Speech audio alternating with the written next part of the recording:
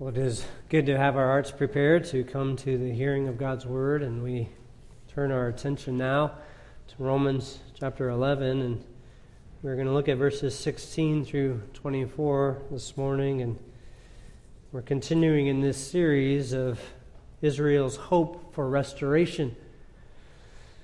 One of the things that saddens me as I think about it is the church that is less than what God would call the church to be. When a church is in rebellion to the truth, when the church does not live up to what God has given it grace to be, brings a burden to my own heart. And one of those areas in which the church has fallen short is regards to its own attitude towards Israel, historically. Think about Scriptures. Jesus reminded us in the Word of God that we are called to love our enemies. Even if somebody has mistreated us, even as somebody has persecuted us, even if somebody has said all kinds of evil things against us, at very minimum we owe them love. Because that's exactly what we received. Romans chapter 5 reminds us that while we were yet enemies, we were reconciled to God through the Lord Jesus Christ. When we were at our worst, when we were in rebellion, when we were hostile to God, God was merciful and kind towards us. As Paul described it in Colossians chapter 1, God rescued us from the domain of darkness and transferred us to the kingdom of His beloved Son. When we were in that state of rebellion, God sought us. So we ought to be the kind of people that demonstrate a love towards others, even those who have made our lives difficult at times. The church hasn't always been this way towards Israel, though. The United States Holocaust Memorial Museum has an account, both at their museum and on their website, that tracks the relationship of Christianity to the Jewish people throughout the church age. They record a series of events, and I just wanted to draw your attention to some of these events from their own perspective. At about 300 AD, in the 300s, Ambrose, a bishop in the Christian church, sought to oppose the efforts of Theodosius when Theodosius tried to acknowledge the civil rights of Jews and pagans and others. Ambrose got up and made this argument. He said this: "Whom do the Jews have to avenge the synagogue? Christ, whom they have killed? Whom they have denied? Or will God the Father avenge them whom they do not acknowledge as Father, since they do not acknowledge the Son?" Basically, the idea is Israel has rejected the Son, so they have lost the right to turn to the Father because they have also rejected the Father by rejecting the Son. So basically, why should we give them rights? That was the attitude of the early church towards, or at least some in the early church, towards Israel. This continues on, and from the next 300 years, from 300 to 600, this article continues and says, "It became fixed in the popular mind the conviction that the Jews had crucified Jesus and that their descendants bore hereditary guilt for the deed because they never repudiated it. They rebelled. They rejected their Messiah, their own people. They rejected their own Messiah. Therefore, they're guilty. And they're continually guilty until they repudiate it." In the correspondence of Gregory I, tells us about the Jews, that there was a forced conversion of the Jews. And he again sought to give them particular rights under Roman law.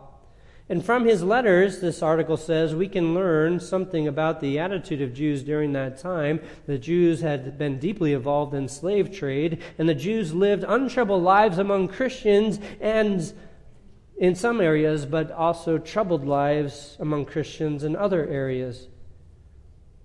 This time in which there was an attempt to, again, give the Jewish people some freedoms there was open hostility and opposition to this.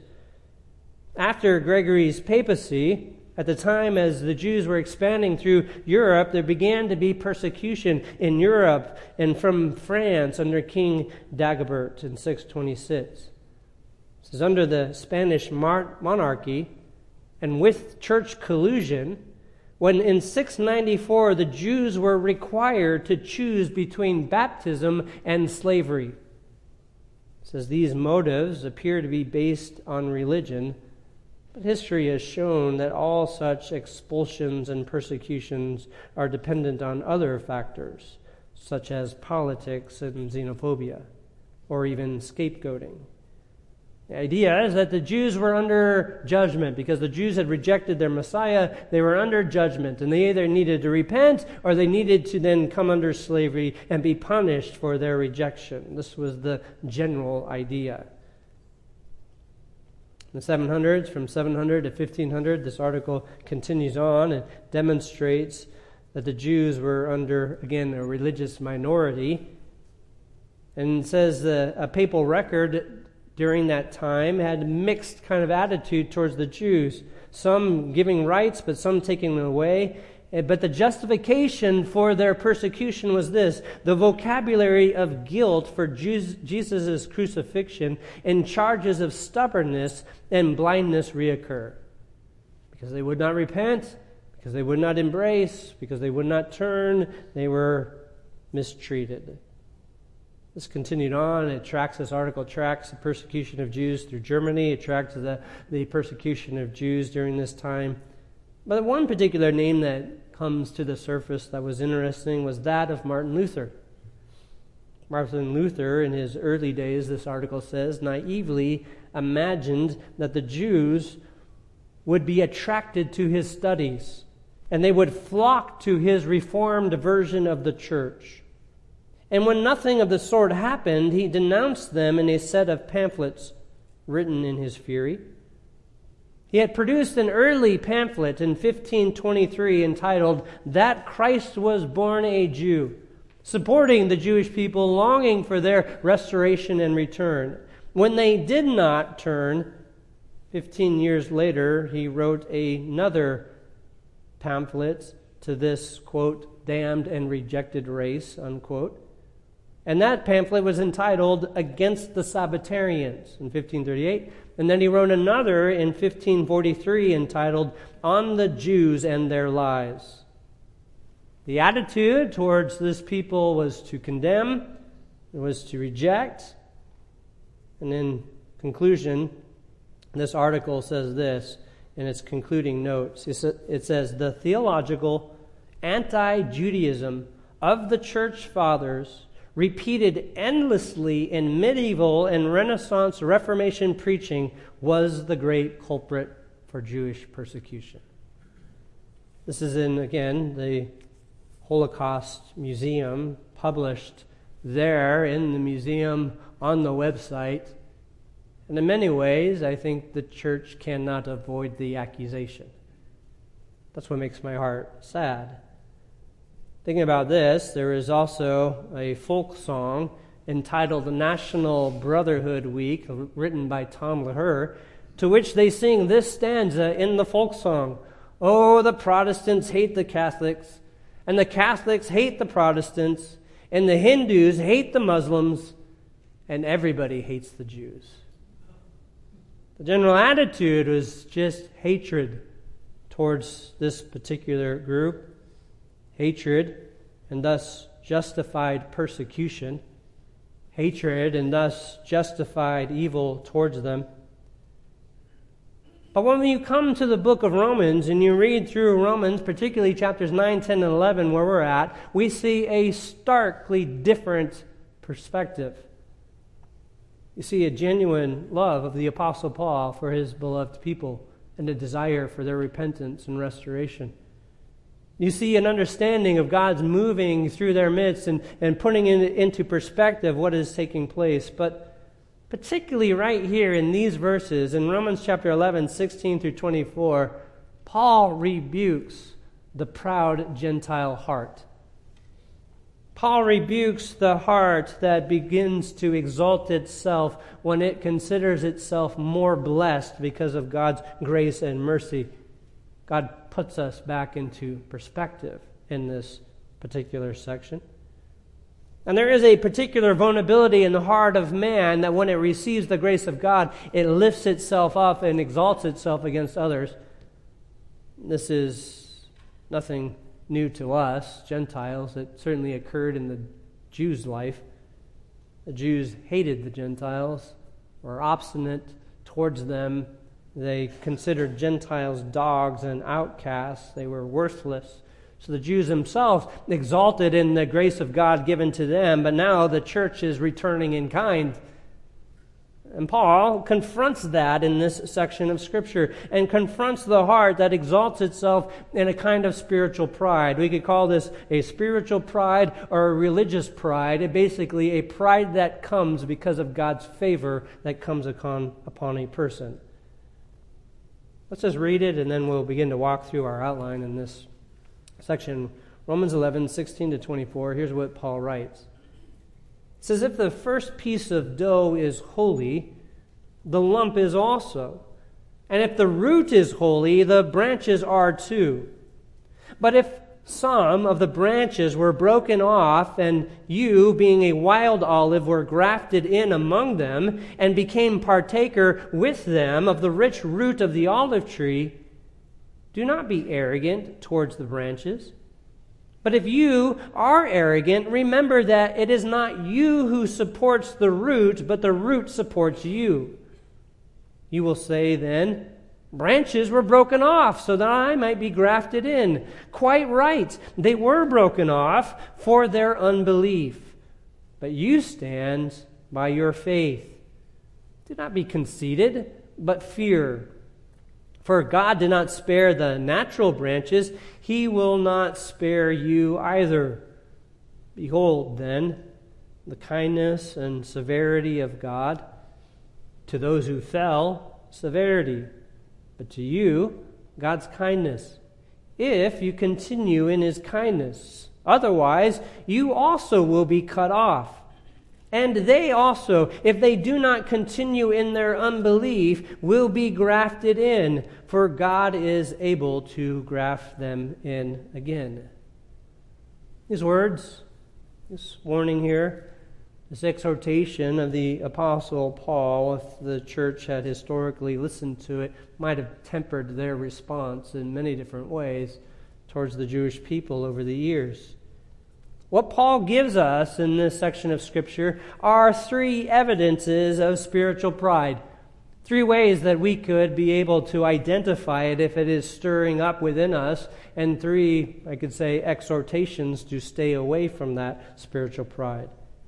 Three ways, three evidences in which this pride is manifest.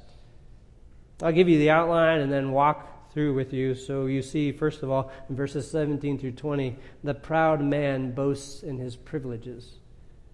In verse 21 and 22, we see the proud man believes there are no consequences.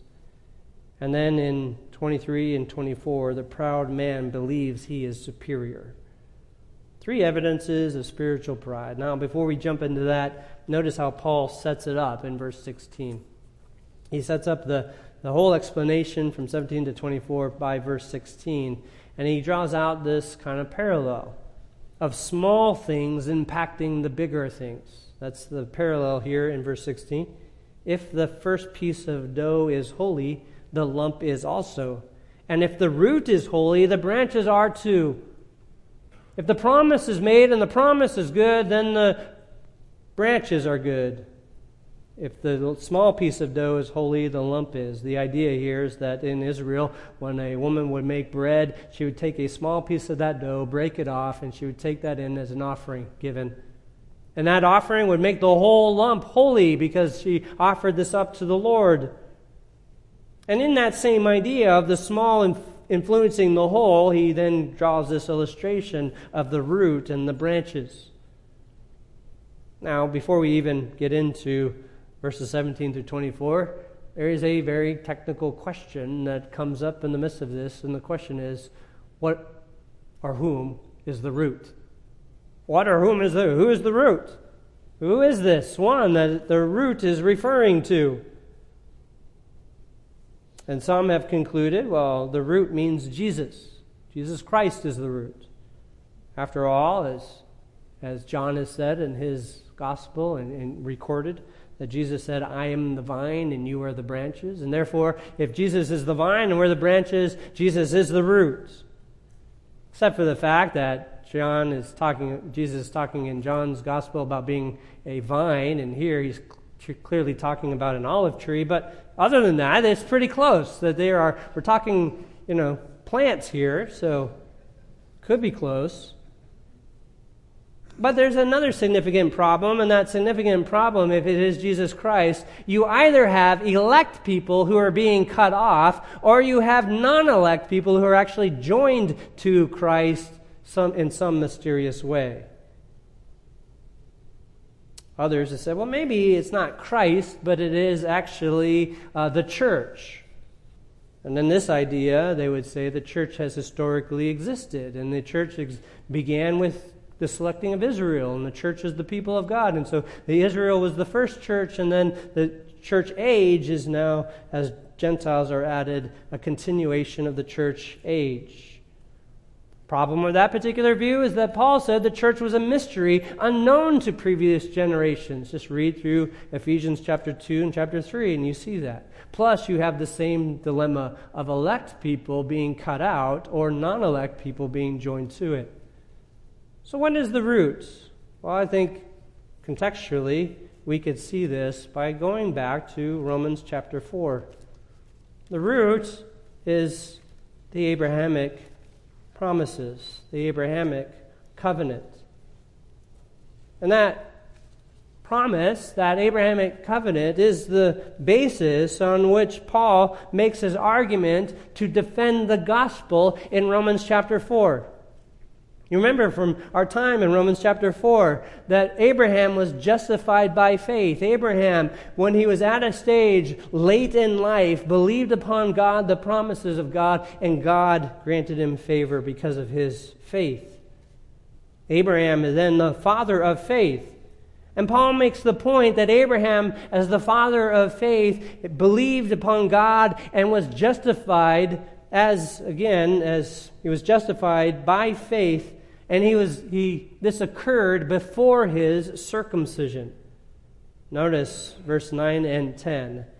Is this blessing then on the circumcised or on the uncircumcised also? For we say faith was credited to Abraham as righteousness. How then was it credited? While he was circumcised or uncircumcised? And he gives the answer, not while circumcised, but while uncircumcised. That is, before he kept the law, before he had obeyed anything, according to the law, he believed upon God, and it was credited to him as righteousness. Abraham, again, was the father of faith. Now, I want to particularly draw your attention down to verse 16. Now, basically, you can understand this. Abraham had his physical descendants. So all of Israel who came after Abraham were physical descendants to Abraham. But there were also the children of faith that belonged to Abraham. Verse 16 points this out to us. For this reason, it is by faith, in order that it may be in accordance with grace, so that the promise will be guaranteed to all the descendants, not only to those who are of the law, but also to those who are of the faith of Abraham, who is the father of us all. So he points out, Abraham is the father of all those who believe, and he is the father of the physical nation. Abraham is the root. And Paul uses this argument, an explanation of that from chapter 4 to defend his gospel. Now turn back to chapter 11 then. So that the root then is the Abrahamic promises. And the joy is this: we Gentiles, we of the church age, we who have been grafted in, share of all of the rich blessings that have been poured out and promised to Abraham. and to his descendants. Gentiles who are living outside of the promises have been brought in.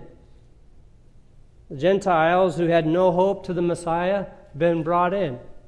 Israel, who had been promised a Messiah, a coming king who would rule, we know that king to be Jesus. Israel had the promise of forgiveness. We know that forgiveness comes through Christ. Israel was looking for a Messiah who would be the son of David, the son of Abraham. We know that Messiah to be the Lord Jesus Christ. Israel has then hoped. All the hopes and promises were made to Israel, and we see that those promises were filled in Christ, and we, through Christ, join into those marvelous promises. Now we've been blessed. Richly blessed by God. We have the forgiveness of sin. We have the hope of resurrection. We have the anticipation of the coming kingdom. We have the hope of a Messiah who's going to come and rule as a king over all. We have all of this hope. But there's a temptation within our own heart with all of that hope and joy to have a kind of spiritual prejudice that Paul confronts. Now notice verses 17 through 24. He confronts this spiritual prejudice. And he confronts three aspects of the religious pride. The first is the proud man boasts in his privileges, verses 17 through 20. Notice 17 at the beginning of verse 18, what he says. If some of the branches were broken off, and you being a wild olive tree were grafted in among them, and became partaker with them of the rich root of the olive tree, notice, do not be arrogant towards the branches. Jump down to verse 20. At the end of verse 20, do not be conceited, but fear. Jump down to verse 25. I do not want you, brethren, to be uninformed of this mystery. Notice, so that you will not be wise in your own estimation. Don't think highly of yourself. Don't be filled with pride. Don't be arrogant. There is a strong warning that Paul gives in this passage. And the question is, why the warning?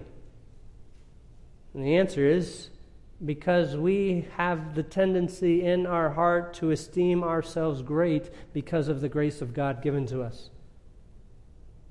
We must have been saved because we were a better people. We must have been saved because we're superior. We must have been saved because God saw something great within us. We are more loved.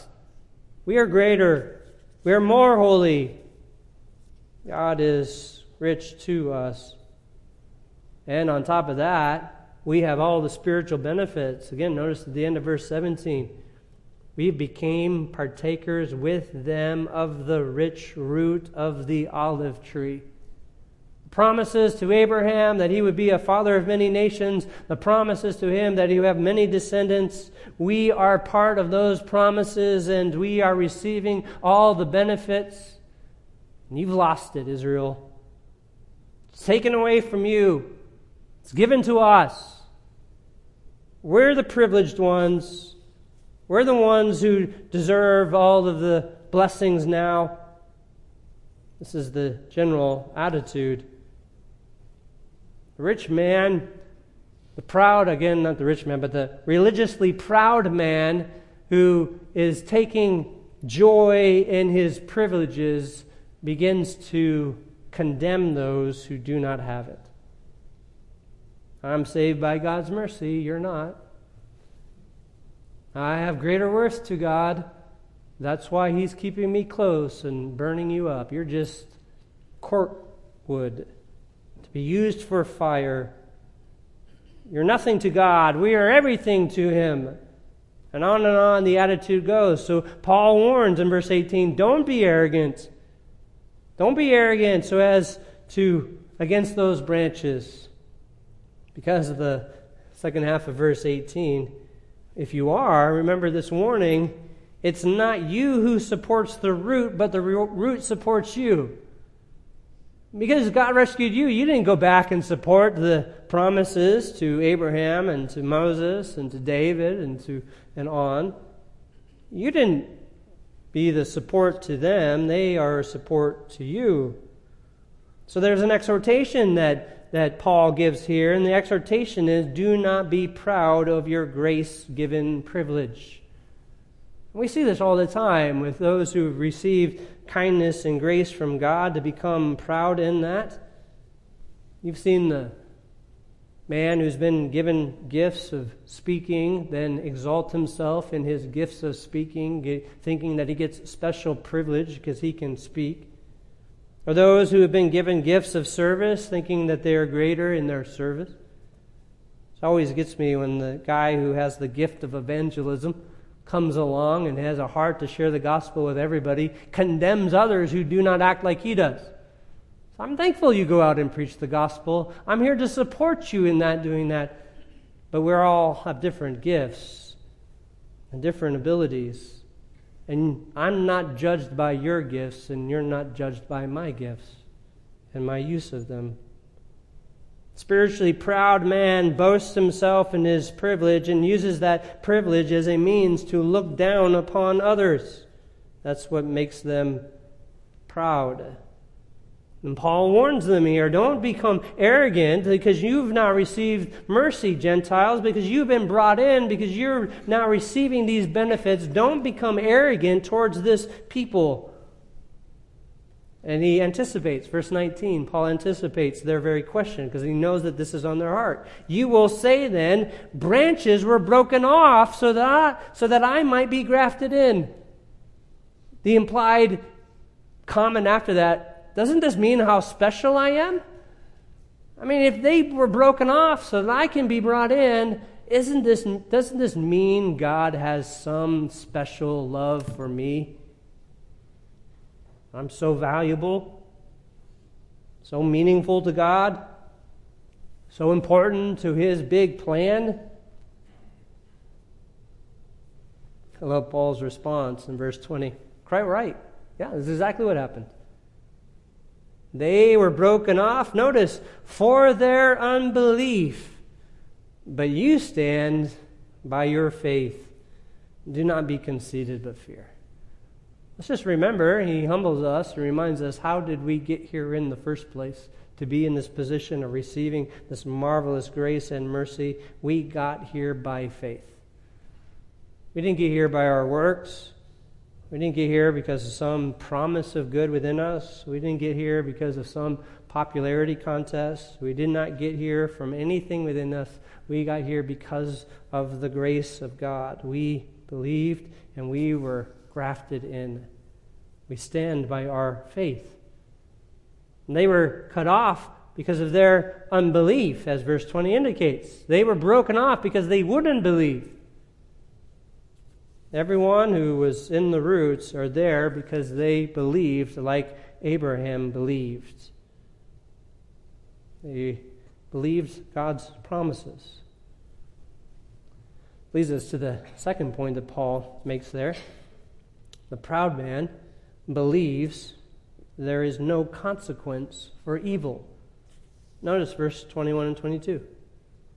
And this is the continuation of Paul's exposition of the comment in verse 19. The comment, you're going to say to me that branches were broken off so that I might be grafted in. And so he further explains the implication to their comment. He says this, for if God did not spare the natural branches, He will not spare you either. Take the warning. The proud man won't respond to the warnings. And Paul explains the warning, verse 22. Behold then the kindness and severity of God. To those who fell, severity, but to you, God's kindness. If you continue in His kindness, otherwise you also will be cut off. There's a warning. Paul warns in 2 occasions in this particular verse. He will not spare you either. You will be cut off. There's the warning of the proud heart that exalts itself. Be warned. Proud man won't hear the warning. Spiritually proud man resists, continues to operate just as he desires to operate, because after all, he's too important to be judged. Too significant to the kingdom of God to have any consequences for his actions. too loved by so many to be under judgment, too significant into the kingdom work to have to fear having any kind of accountability. Paul destroys that here and reminds them that if you too become conceited, don't become conceited, but fear. Because if he is able to cut off the natural branches, he will not spare you either. I know this is a struggle in many's heart to say, well, what's going on here? Are you elect being cut off? What's taking place? Well, remember this. What qualified us to stand in these promises? The answer? Faith. What does faith do? Well, faith certainly believes the Word of God, and faith walks in the Spirit of God, and faith is filled with the keeping of God's Word, because, after all, Romans 6 taught us that if we're walking in faith, we are slaves of righteousness. And Romans 8 taught us that we are moved and directed by the Spirit. So what's happening here then? If somebody is walking in unbelief, if somebody is rejecting the truth, if somebody is walking in pride, they're persistently walking in unbelief, they would be cut off. A proud man believes there is no consequence to his evil while he lives in sinful unbelief, rebelling against God. And this is why, again, the hard heart filled with a spiritual or religious pride exalts itself when it lives in immorality. When the proud heart can say in its own heart, wow, this is just messy Christianity. This is that God came to save the messy people, and I'm one of them. While the man justifies his immorality, while he has affairs and gets drunk and says, I'm saved by grace, not by works. And all of that, he lives in unbelief and is proud and is not living under fear because he believes there's no consequence for his evil. It's a proud heart. And Paul has to warn it here, and it's interesting here as in verses 19 through 22. He anticipates that being the response of his audience. You will say to me then, he cut these off for me. Oh, be careful. Be careful that you don't use the grace of God as a license for sin. Be careful that you don't use the mercy of God as freedom to live in rebellion against the living God, because Jesus also warned on the last day that many will appear to him and say to him on that day, Lord, Lord, didn't we do these things in your name? Matthew 7 says, verses 21 through 23, and those terrifying words that he says at the end, depart from me, for I never knew you, you who practice lawlessness. So the proud man believes there's no consequence for his evil, and as a result of it, he stubbornly digs in his own rebellion. In this particular context, the rebellion is the exalting of himself because of the spiritual privilege over Israel. Which leads to the last evidence of a kind of spiritual pride. The proud man believes that he is superior. He believes that he is superior. Verse 23 and verse 24. We can say it like this. The proud man believes that he himself is at the center of God's redemptive work. That all that's taking place, that all that is happening in the gospel and in redemption is about him. That he is the great trophy to give to God. That's the proud man's view, and verse 23-24 draws it out. And they also, if they do not continue in their unbelief, will be grafted in. For God is able to graft them in again. For if you were cut off from what is by nature a wild olive tree, and were grafted contrary to nature into a cultivated olive tree, how much more will these who are the natural branches be grafted into their own olive tree? The exhortation that Paul is given to them, to the Gentile audience at this, is God's not done yet with his natural branches. It's not done yet with Israel. In fact, it'll be very easy for him to continue on his work with them. Very easy for him to bring them back in, because after all, they are the natural branches and they can come right back into this cultivated olive tree because they are the natural branches. How will they be brought back in? Verse 23 tells us, if they do not continue in their unbelief. If they turn, if they believe, they will be brought back in immediately, grafted in. For God is able to graft them in, able to restore them immediately. The man who is proud says, God's done with you. You're out of here. No hope for you. God has it all, given it all to me now. All to us. We have it. You've lost it. We are the superior ones. We're the exalted ones. We're the privileged ones. We're the ones who took over because of your failure. We're the ones who deserve this, received all of this because of God's grace. But you've lost it. Makes himself the center and superior focus of God's redemptive work. But again, I point out to you in this context, that has not been Paul's emphasis in this context. Remember back in chapter 11 and verse 12, when Paul says, if their transgression is riches for the world, and their failure is riches for the Gentiles, notice this, how much more will their fulfillment be?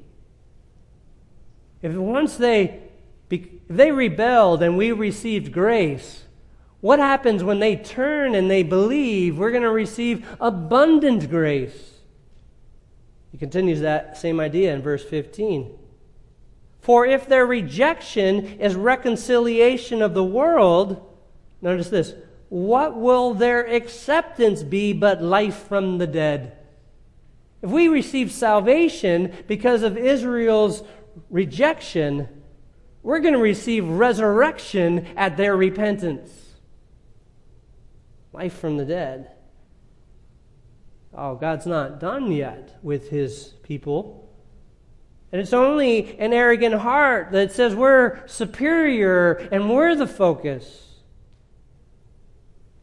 It continues, and we will see this next week, from 25 through 36, and he describes the mystery of God's work to come.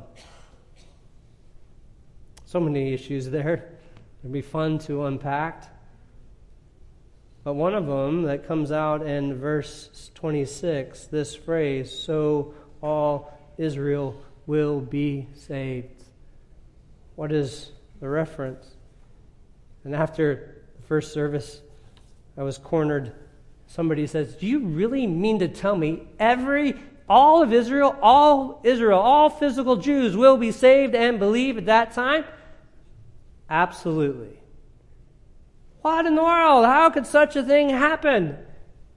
So do you not recognize that during that time of their repentance, there's going to be intense persecution and suffering? There's going to be many who will die at the hands of great persecution and suffering, so that all who will be left will be the elect, the redeemed. We will unpack that mystery next week.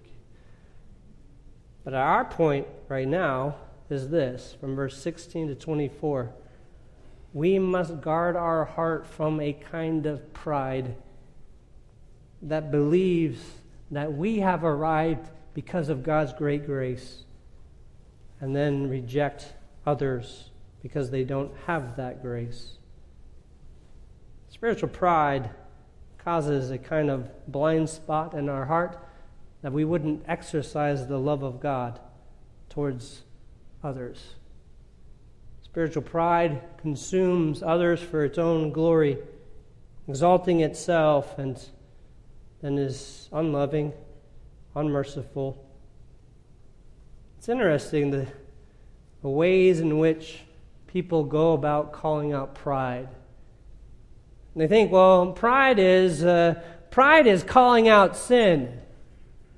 Especially the guy who's walking in this kind of spiritual pride just does not like his sin called out. I say, no, pride is living contrary to the Word of God. That's what pride is. Pride isn't calling out evil. Pride is living in contrary to the revealed will of God, which is in His Word. That's pride. Someone said, well, no, pride is being clear with God's Word. That's what pride is, that you're just definitive. You're too definitive. You're stating it too plainly. That's pride. No, actually, pride is confusing God's message.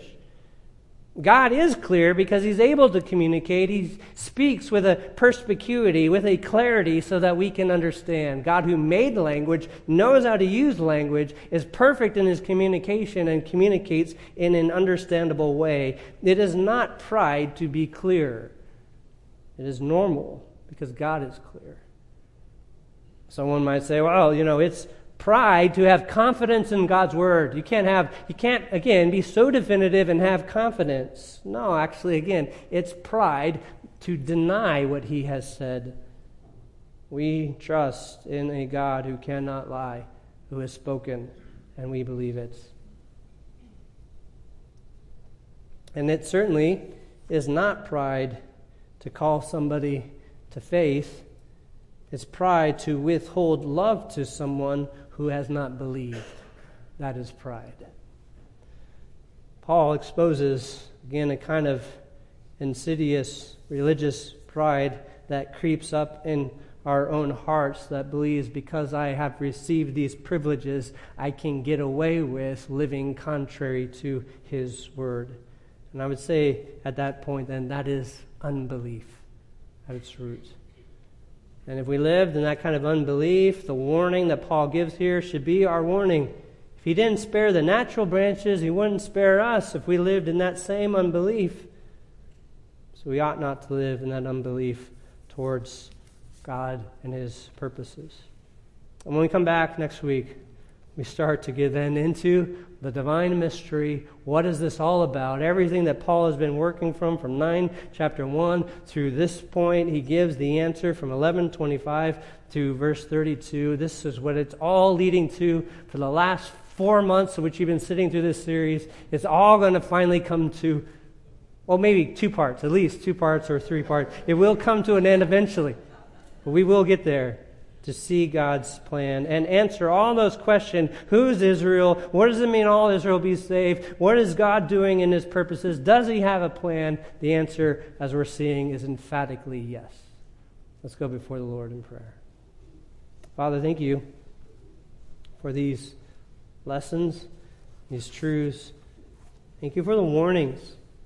We come in with a kind of pride of wanting to see all the things You have planned for us. And we leave recognizing we don't deserve any of it. We're privileged to be a part of it. And rejoice in this marvelous work that You have rescued us and made us partakers of the divine blessings. And we who were without hope have now been given hope, and we are seeing, just as You had promised to Abraham, You are able to fulfill it. And in Your marvelous plan, You have, in Your sovereign purposes, even decreed a rebellion of Your own chosen nation, so that You could bring in the Gentiles and fulfill that very promise You made to Abraham when You declared that he would be the father of many nations. Indeed, many have come to saving faith and are coming in, have been made part of Your glorious work because of Your doing, and we see the riches of Your hand on display. And so we pray, Father, as we look at all of this, we pray the heart response would be humility, love, selfless, sacrificial service and care for others, confidence in Your message and truth, anticipation for the restoration to come. For indeed, we long greatly for the repentance of Your people so that the next blessings, the much more blessings would be poured out upon us and we would see the riches of Your grace. Till such time, may we have the same heart attitude that Paul had, desiring all to repent and to believe. knowing that all those who turn to you in faith will not be cast away, and knowing that your rich grace and mercy will be lavished upon them.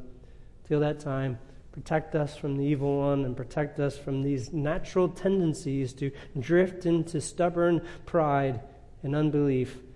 And where it is, we are thankful for the ministry of your Spirit and your word to bring conviction, to bring understanding, so that we can repent and return. Thankful for your renewed mercies each and every day.